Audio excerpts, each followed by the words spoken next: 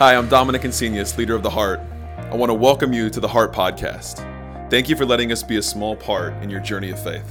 I hope this message today encourages you and strengthens you. Big things can happen when we expect God to move, so I pray today that God would speak to you through this message. We started a brand new series last week called Wish You Were Here. And the idea behind this series, the idea behind Wish You Were Here, is taking some time to think about all of the places that we wish we were. Now, I'm not talking about, I don't know why Vlas and Lorena became the target today, but I'm not talking about wishing you were in Vegas like they were, right? Or wishing you were in Alaska. A friend of ours, Zelina, she just got back from an Alaskan cruise. She was showing us the pictures. I was like, man, I wish I was there, especially when it's 105 degrees out. You know, it'd be nice to have some cold weather. I'm not talking about just that. I'm talking about the places in our life that we wish we were. We wish we were more patient. Maybe you wish you were a better listener. Maybe you wish you would have been there more for the people in your life. You have these wishes where I wish I were, I have a certain limited kind of faith, but I wish I was here with my faith. I wish I was better at praying. I wish I was better at reading the Bible. I wish I was better at at bringing my best to work. All these places that you wish you were. And so we started this whole idea off with understanding, remembering, knowing, and putting into practice that you are a work in progress, right? God began a work in us, and God is going to continue that work in us until he's done. So if we're not perfectly where we want to be, if we're not exactly where we think we need to be in life, don't fret, don't worry, because we're not done yet. The journey is still ongoing. These places that we wish we were, they can become goals rather than wishes. And when something is a goal, you can work towards it and know that there is progress there. So today, what I want to talk about, and this idea of wishing we were somewhere else, wishing we were somebody else. I want to talk a little bit about what it's like and what it means to compare ourselves to others. Now, I won't ask you to raise your hand, but I will raise my hand for this. I have, in my past, I'm prone to, a little bit lean to, comparing myself to others around me. When I was growing up, I know this is aging me, but I know it's still around kind of, but Abercrombie & Fitch, does anybody remember that? Okay. How old is this guy? I was so jealous of guys that I knew who would just show up with the latest Abercrombie & Fitch shirt, you know? And then every now and then, every summer, my parents, they would give us, money to buy school clothes. And my brother and my sister would always make that money stretch really far because they wouldn't go to Abercrombie & Fitch and buy a $55 t-shirt. But I only went to school with like 3 new pieces of clothing because I had what they like to call champagne taste on a beer budget. That is also aging me. This is just going to be the aging message, I guess. I had really expensive taste. Because I was always comparing myself to others. I would look at people and say, I wish I were sitting at that lunch table. You remember that? That was a real thing. I wish I were sitting with those people at lunch. But at least I'm not sitting with these people. Anybody ever fall into that? At least I'm not this guy. I probably do that more than I should.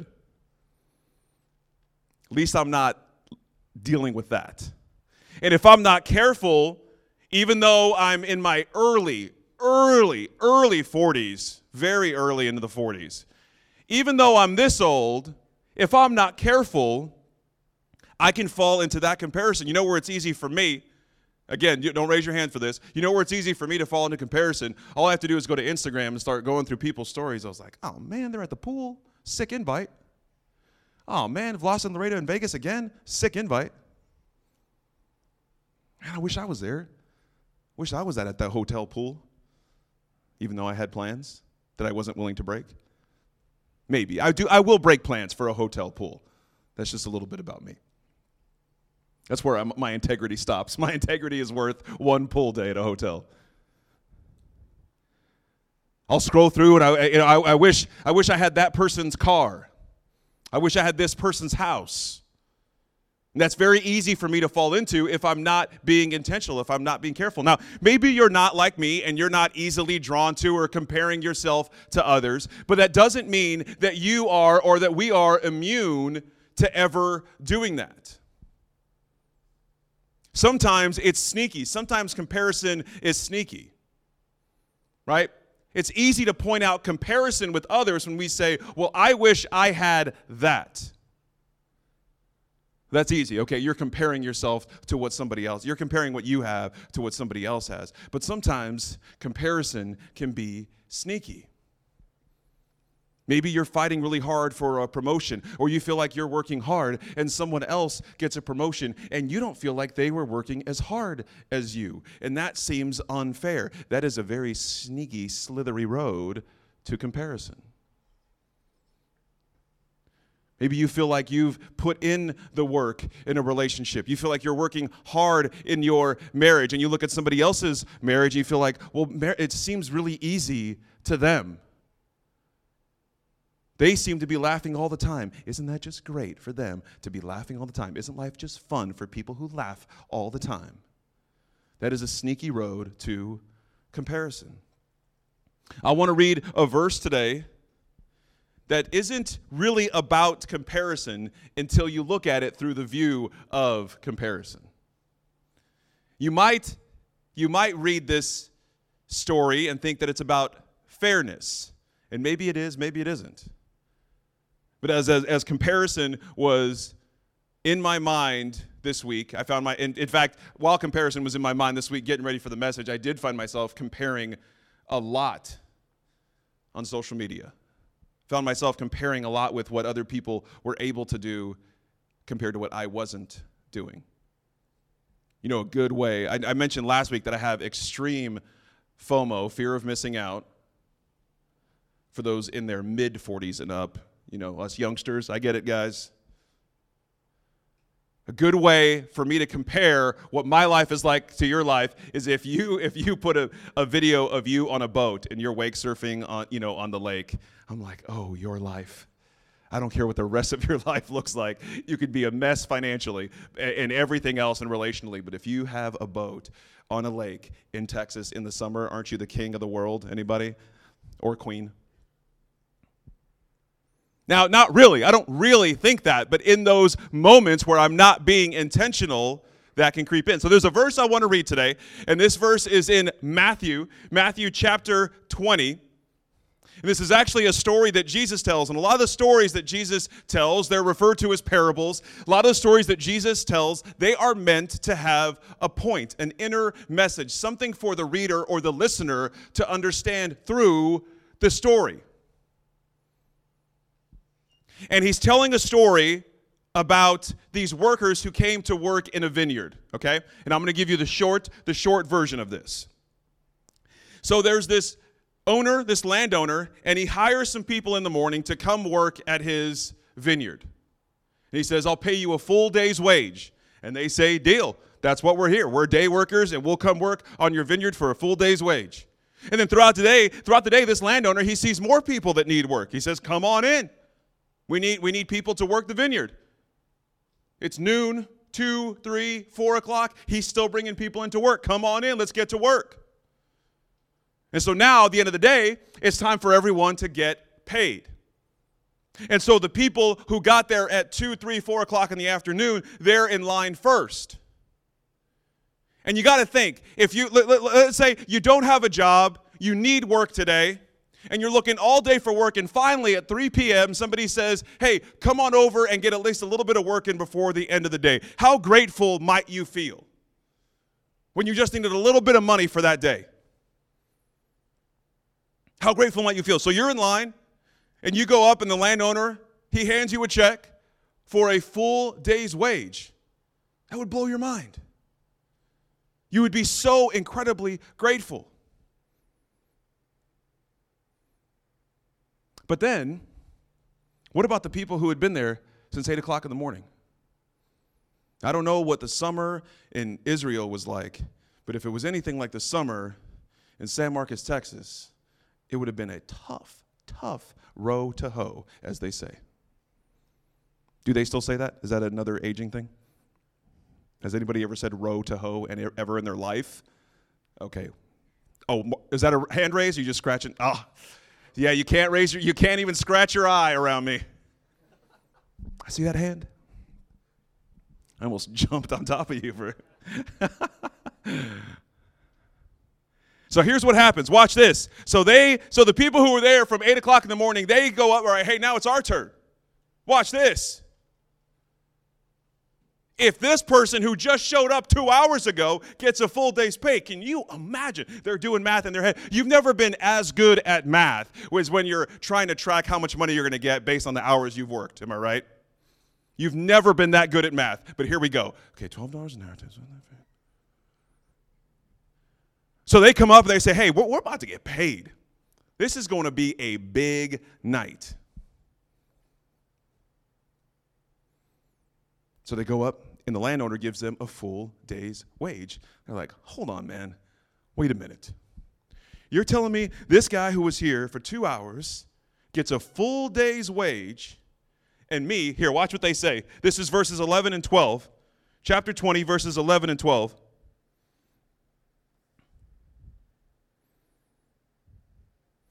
When they realized what happened, they were offended and complained to the landowner, saying, you're treating us unfairly. They've only worked for 1 hour, and while we have slaved, okay, watch how they're really putting some language here, right? We've slaved and sweated. Other translation says, oh yeah, here it is. We've slaved and sweated all day under the scorching sun. Lot of adjectives there. You've made them equal to us. Does that seem fair? Does that seem fair to you? It shouldn't, because it's not. It's not fair. And I think a lot of times, at least in my opinion, for maybe just in my life, and maybe I can ask this for you, maybe a lot of times comparison comes from something that you think might be unfair. Because it's not fair for someone who worked an hour to get paid the same amount as someone who worked 8 hours if they were doing the exact same thing. That's not fair. So they're not wrong that it's unfair until we know all the facts of the case, if it pleases the court. Because at the beginning of the day, the landowner said, would you like to work on my vineyard and I'll pay you a full day's wage? And they said, yes. So a full day's wage was something that they could appreciate, something they could be grateful for, something that they valued. The only time it lost its value is when it was compared to what somebody else got. Has your faith, your marriage, your relationship, your children, your job, have they lost value because of your comparison to something that they weren't? What in your life has lost its value only because it is now being compared to something you see as better? Something you see, not objectively better, right? Something you see as better. I'm going to change this story up just because some friends of mine, they're all into fitness right now. Our friends Matt and Bertie and Crystal, that's all they talk about. Oh my gosh, that's all they talk about. What if the goal for this day was to burn calories? Now who's winning? It's the people there at 8 o'clock, right? Now we're comparing ourselves to the fit people there who have been working for 8 hours and the unfit people who have only been working for an hour. See what I'm saying? That's a terrible example, but that's my example of how what is better is subjective to you, what you perceive as better. If you're taking notes, I want you to write this down. Comparison makes you feel pity for those that have less than you. Compassion connects with them. Comparison will make you feel pity for those that you believe have less than you. Whether it's money, materials. Maybe you have children and you have felt pity for people that don't have children or can't have children. Comparison makes you feel pity. We read a book as a leadership team called Atlas of the Heart. Maybe you heard of it. It's by an author named Brené Brown. She is absolutely incredible. Sometimes she's quoted around here like, the book of Brené. And she has this part in her book where she talks about pity being the near enemy of compassion, because pity can look like compassion, but it's not. Because you don't pity someone that you feel compassion for. You don't pity someone that you empathize with. You pity someone that you feel superior to. That's what it means to pity someone. But if you feel compassion for someone, you are now connected to them. It takes two parties for comparison, and it takes two parties for compassion. It only takes one party to feel pity.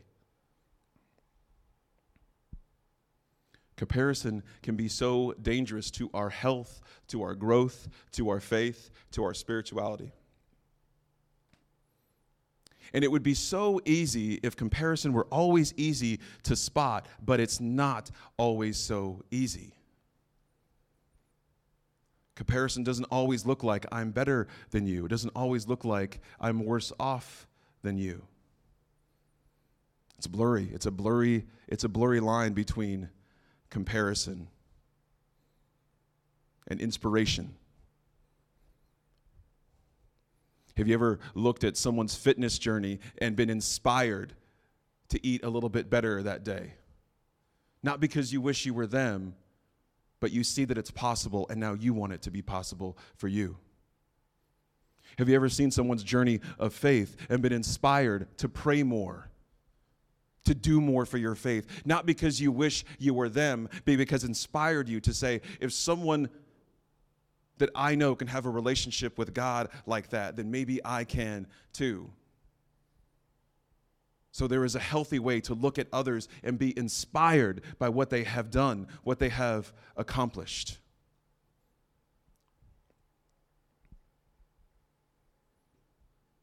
If you're taking notes, I want you to write this down too. Comparing ourselves with others is the fastest way to lose appreciation for what God has done in our lives. Because when we're in a quiet moment, we can remember what God has done. If I told you, everybody close your eyes, and I said, all right, think about what God has done in your life. And then I said, now think about what God has done better in someone else's life. How quickly do we lose appreciation for that?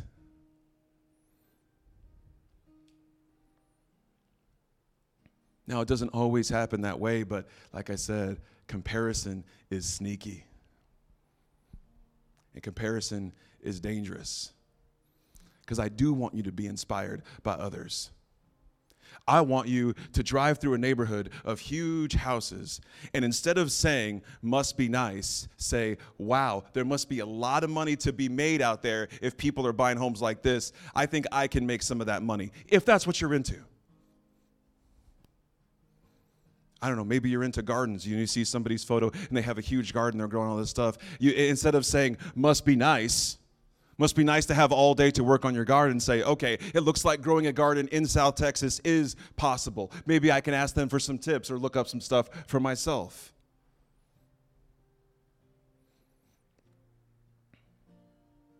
Last thing I want you to write down if you're taking notes is comparison leads to a feeling of superiority or inferiority, and neither of those help you grow.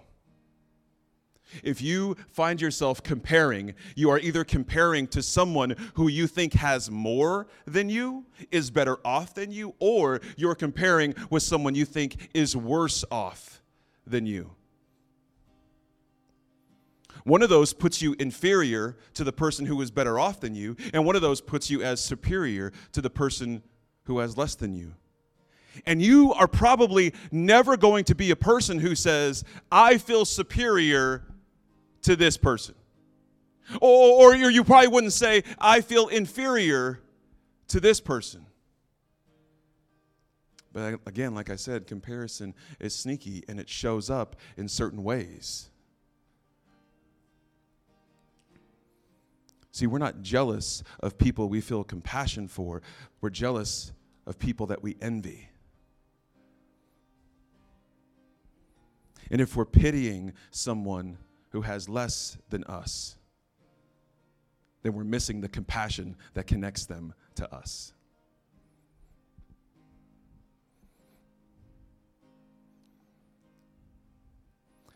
So what I want for you, what I want for myself, in this whole idea of I wish I was here. I wish I could do this. I wish my job allowed me to do this. If you find yourself in that thinking, in those moments, I want to challenge you to practice joy, to practice gratitude. Last week we said that we are a work in progress. This is a journey. Your faith, your life, your marriage, your parenting, it is a journey. So instead of wishing we would hurry up and be where we want to be, we want to be on this journey. Be present in your life. Be present in your faith. And to practice not comparing what we have or don't have with what others have or don't have. That's where it takes intention. That's where it takes work. Feeling grateful for what you have and being joyful for the people that have what you see as more. It's like this. Don't save up money to buy a boat. Make friends with someone who has a boat. You see what I'm saying? Then you're happy for them because, not really, but maybe. Does anybody have a boat? Raise your hand. Put it down. Be careful how high you raise. You're going to have all of us on your boat today.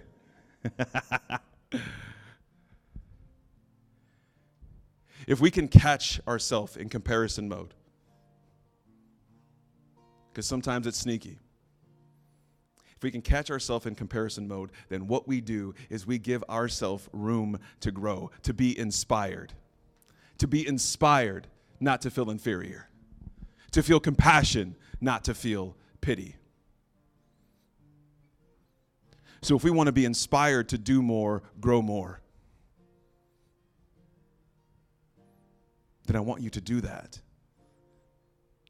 But I want you to be so intentional that along the journey, you don't get caught in comparison with where others are. And a great way to remember what God has done is to take a moment to be grateful for the things that you have seen in your life. Now, gratitude is not the recipe to getting rid of comparison, but it is a big ingredient in that recipe. What are you grateful for in your life? What are you grateful for in your life? And how can you share that gratitude with the others in your life? If you could, real quick, I want you to close your eyes and put your head down for a moment. I want to invite you to take a challenge with me today. This week, I want you to practice compassion and gratitude.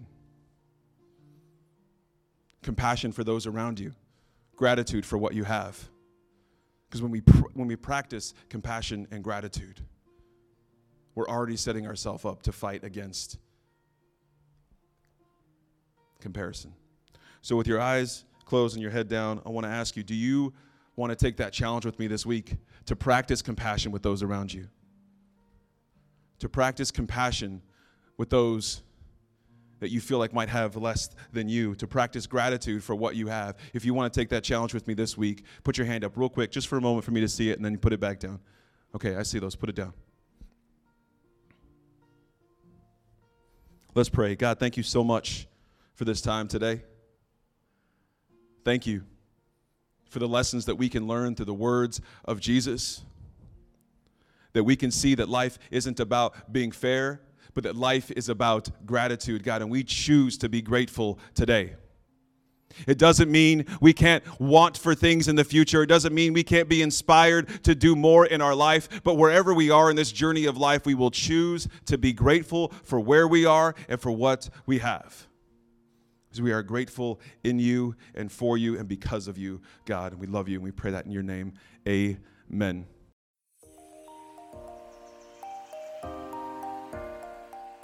Thanks for listening to the Heart Podcast. At the Heart, we like to say you don't have to go to church here to go to church here. That means you are already part of the community just by listening to the message today. If today's message connected with you, we want to invite you to share it with someone who may benefit from it. We would love to be a part of your journey of faith. Please visit us online at www.theheart.church/next to see what your next step may be. And if you live near San Marcos, Texas, we would like to invite you to visit us in person this Sunday morning at 10 a.m. Remember to be bold this week and connect with those around you. It's how your relationships grow and how your faith grows.